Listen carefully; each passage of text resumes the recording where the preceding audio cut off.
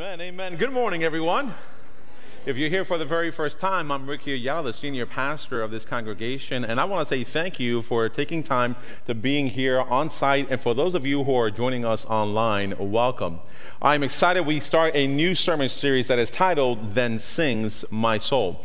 Last year, I brought this a series because it was the idea was getting a hymn or a song and bringing the story that goes along from the author of how they got to the point of writing that hymn or that song. There's a 3-week series this year. Next week is Here Again. It's a song by Elevation Worship. And then the story of In the Garden will be taking place on September 25th. Today, I want to come up with one of my favorite hymns. It's titled, I Surrender All. And I want to go right into scripture here today. And we talked about what does this mean by surrendering all. I'm going to invite you to please open up your Bible to the book of Romans, chapter 12, be reading verses 1 and 2. So Romans 12, verses 1 and 2. The Bible says this, and so, dear brothers and sisters, I plead with you to give your bodies to God because of all He has done for you. Let them be a living and holy sacrifice, the kind He will find acceptable. This is truly the way to worship Him. Don't copy the behavior and customs of this world, but let God transform you into a new person by changing the way you think. Then you will learn to know what God's will is for you, which is good and pleasing and perfect. I know that Anita already prayed for me, but let me just pause for a word of prayer before I continue on with this message. God, here we are today, and in this part of this service that we've given of ourselves to you, of singing, through offering, through prayers. And now let us receive of your word today, especially as a hard topic that could be for some. It is about surrendering ourselves to someone else, especially as we surrender and look at surrendering all of us of ourselves to you. We ask this in Jesus' name. Amen.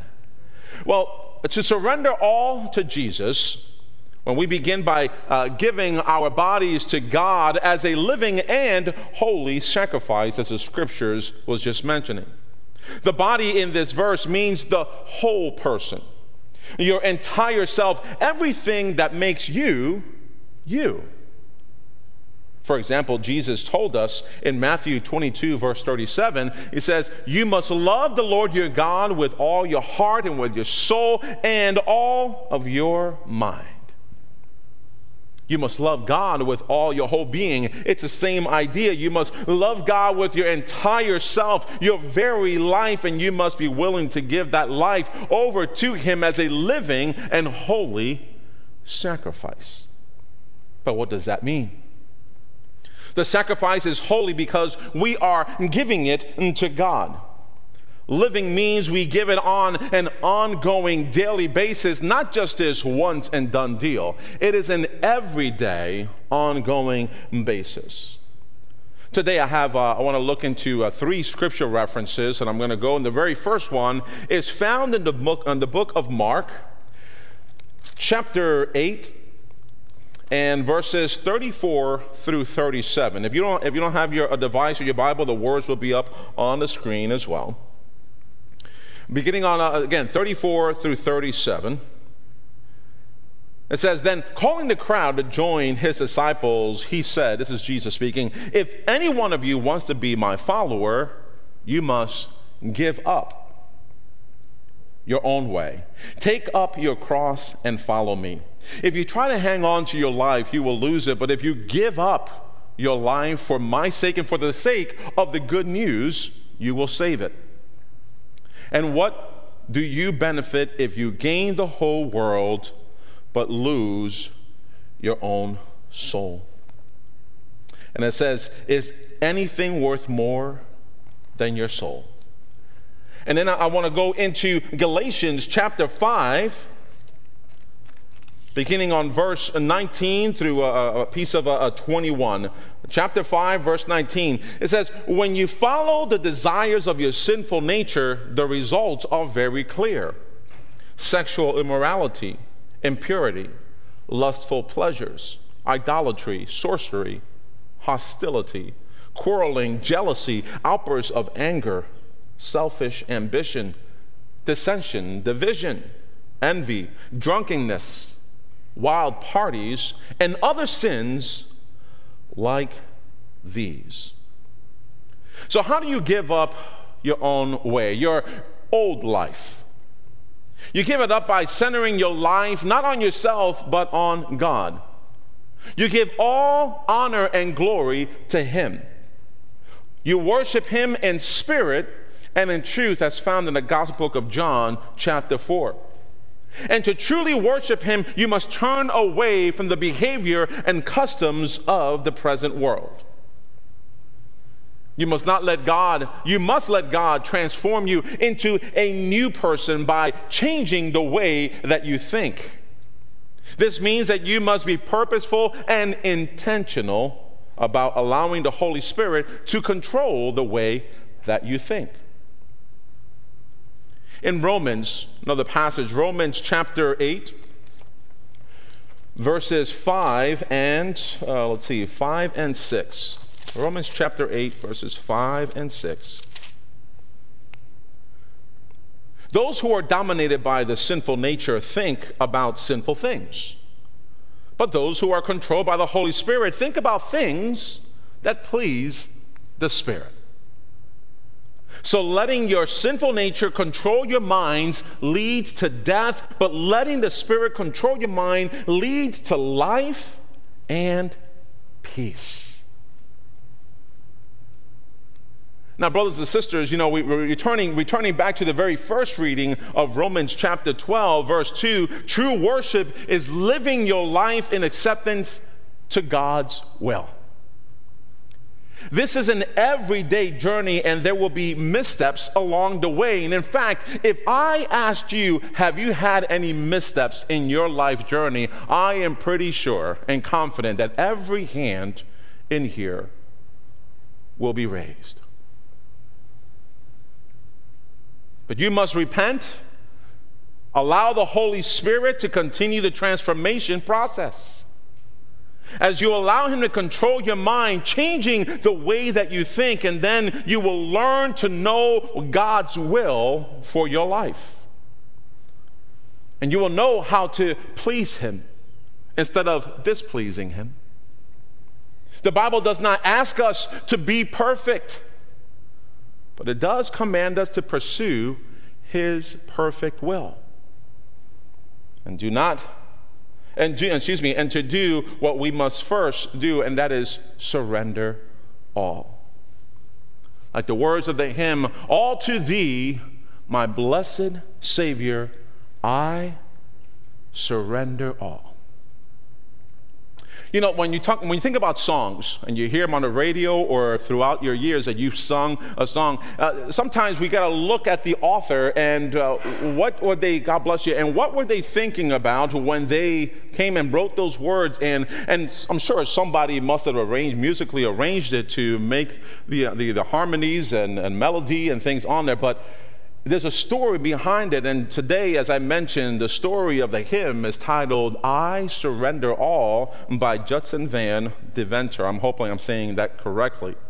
But there's a write-up, a little testimony that I want to read for you that he wrote. He says, the song was written while I was conducting a meeting at East Palestine, Ohio. In the home of George Sebring, the founder of Sebring Camp Meeting Bible Conference. And for some time, he writes, I had struggled between developing my talents in the field of art and going in full-time evangelistic work. At last, the pivotal hour of my life came, and I surrendered all. His story continued on. I believe it took 5 years for him to make that decision. And many of you know that the years and time that it took for me to fully surrender before God's presence, because I try to go away from pastoral ministry, as many of you know, but it came at a pivotal point in my life that I surrendered completely. So when he says that at last the pivotal hour of my life came and I surrender all, that a new day was ushered into my life, he writes, I became an evangelist and discovered down deep in my soul a talent hitherto. Am I saying that correctly? Hitherto? Hitherto unknown to me. Now, God had hidden a song in my heart, and touching a tender chord, He caused me to sing. Oh, to Jesus I surrender, all to Him I freely give. I will ever love and trust Him, in His presence daily live. I surrender all. I surrender all. All to Thee, my blessed Savior, I surrender all. When God is putting a song in your heart the same way that He put a heart on His life. I appreciated what Dr. Hahn, a distinguished professor of church music at Perkins School of Theology, he wrote about this hymn. He said this: one of the characteristics of many gospel songs is the repetition of a key word or phrase of the hymn. Each of the 5 stanzas in this particular hymn of I Surrender All begins with the line, all to Jesus I surrender. The refrain, or some people will call it the chorus of the song, includes the phrase, I surrender all, 3 times in the melody, and an additional 2 times in the men's part. This means that the one who sings all 5 stanzas would sing the word surrender 30 times in this hymn. The other key word, all, will be sung 43 times in this hymn. The stanzas all revolve around the key word, and stanza 1 stresses the complete surrender. All to Him I freely give. Stanza 2, the singer forsakes worldly pleasures. Stanza 3 prays to feel the Holy Spirit. Stanza 4 asks for Jesus' empowerment to be filled with Thy love and power. In the final stanza, the singer feels the sacred flame, an image of the Holy Spirit. The result of feeling Christ's full salvation is to sing glory to His name. Oh, to surrender. But it's certainly not easy. I'm not referring to how people don't want to surrender to a thief or an abuser. I'm not talking about surrendering your rights as a U.S. citizen today. I'm talking about surrendering to the one true God for all that He has done for you and for me. We are told that before you and I were born, God did something very special, something that we didn't deserve. He sent His Son to die for us, to give us life. And the life He gives does not only refer to the life after death, but the life that we can live each and every day that He gives us. Oh, what a gift. But you must surrender to allow Him to come into your heart and life. And that's not easy all the time, because you've probably been hurt by, quote unquote, letting down your guard or surrendering to somebody else. And so it's difficult for you fully to surrender all to Jesus. But ladies and gentlemen, let's remember that although Jesus surrendered His will to God the Father and His experience and His life, it wasn't an easy thing to do. And so therefore, I invite you to please open up your Bible to the book of Matthew, chapter 26. I'm going to be reading verses 36 through 46 to share with you just what happened to Jesus as a great example for us, because he surrendered his will to God the Father, and we find ourselves here, verse 36. Then Jesus went with them to the olive grove called Gethsemane, and he said, "Sit here while I go over there to pray." He took Peter and Zebedee's 2 sons, James and John, and he became anguished and distressed. He told them, "My soul is crushed with grief to the point of death. Stay here and keep watch with me." He went on a little farther and bowed his face to the ground, praying, "My Father, if it is possible, let this cup of suffering be taken away from me. Yet I want your will be done, not mine." And then he returned to the disciples, and he found them asleep. He said to Peter, "Couldn't you watch with me even 1 hour? Keep watch and pray so that you will not give in to temptation. For the spirit is willing, but the body is weak." Then Jesus left them a second time and prayed, "My Father, if this cup cannot be taken away unless I drink it, your will be done."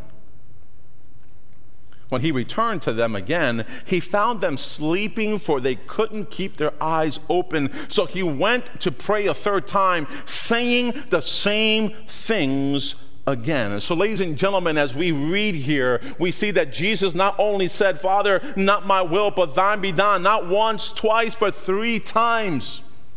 Which gives us a great example even in our own lives, that sometimes we don't surrender all right away. So don't give up and saying, "Okay, I'm going to surrender something," and until you come to a point, a pivotal moment in your life that you can freely say, "I surrender all." Here Jesus went 3 times. Then he came to his disciples and said, "Go ahead and sleep. Have your rest. But look, the time has come. The Son of Man is betrayed into the hands of sinners. Up, let's be going. Look, my betrayer is here." Ladies and gentlemen, Jesus surrendered his will to God the Father. But we also have to think, when he surrendered his will, what was the result? The result was betrayal. The result was humiliation. The result was pain. The result was suffering. The result was that he was crucified and that he died. And you're probably saying, "Well, you know what? If Jesus is going through that, I don't want to surrender. I don't want to go through pain. I don't want to go through suffering. I don't want to go through humiliations." Ladies and gentlemen, let me tell you that when you give your life and surrendering over to God, it doesn't mean that everything else is just going to work out all right. We're still going to go through those emotions. We're still going to go through issues in our lives. But here's the beauty. Giving your all and surrendering your all to God.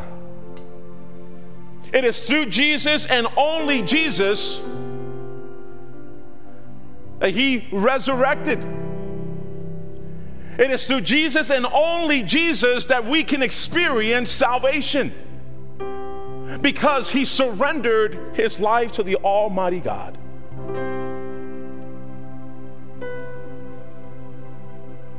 Surrendering our will to God and God's power that works in us and through us and for us, we too can also surrender all of ourselves to Jesus, our Lord and our Savior. Surrendering our will to God, and that's what we're surrendering, is our sinful nature. Surrendering to God our addictions. Surrendering to God the things that what we already shared in Galatians 5. When you can say that you are surrendering sexual immorality, surrender impurity, surrender lustful desires, surrendering hostility, surrendering quarreling, surrendering jealousy, surrendering outbursts of anger, surrendering selfish ambitions, and surrendering dissension, and surrendering division, surrendering envy, and surrendering drunkenness, and surrendering wild parties, and surrendering all other sins like these. So why wait to surrender to God another day? And here's what happens is sometimes we even say, okay, I think I'm going to surrender to God, but I'll wait. I'll wait until my marriage is healthier. I'll wait until my kids grow up and they're out of my house. I'll wait until I get my degree. I'll wait until I am debt-free. But truth be told, those waits are excuses for us to continue living the life that we want to live because we don't want to surrender.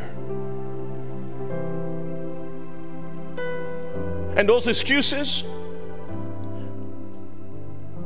is a life that wants to hear about God but not fully know Him. It leads to a life that only talks to God when you need something that benefits you and I.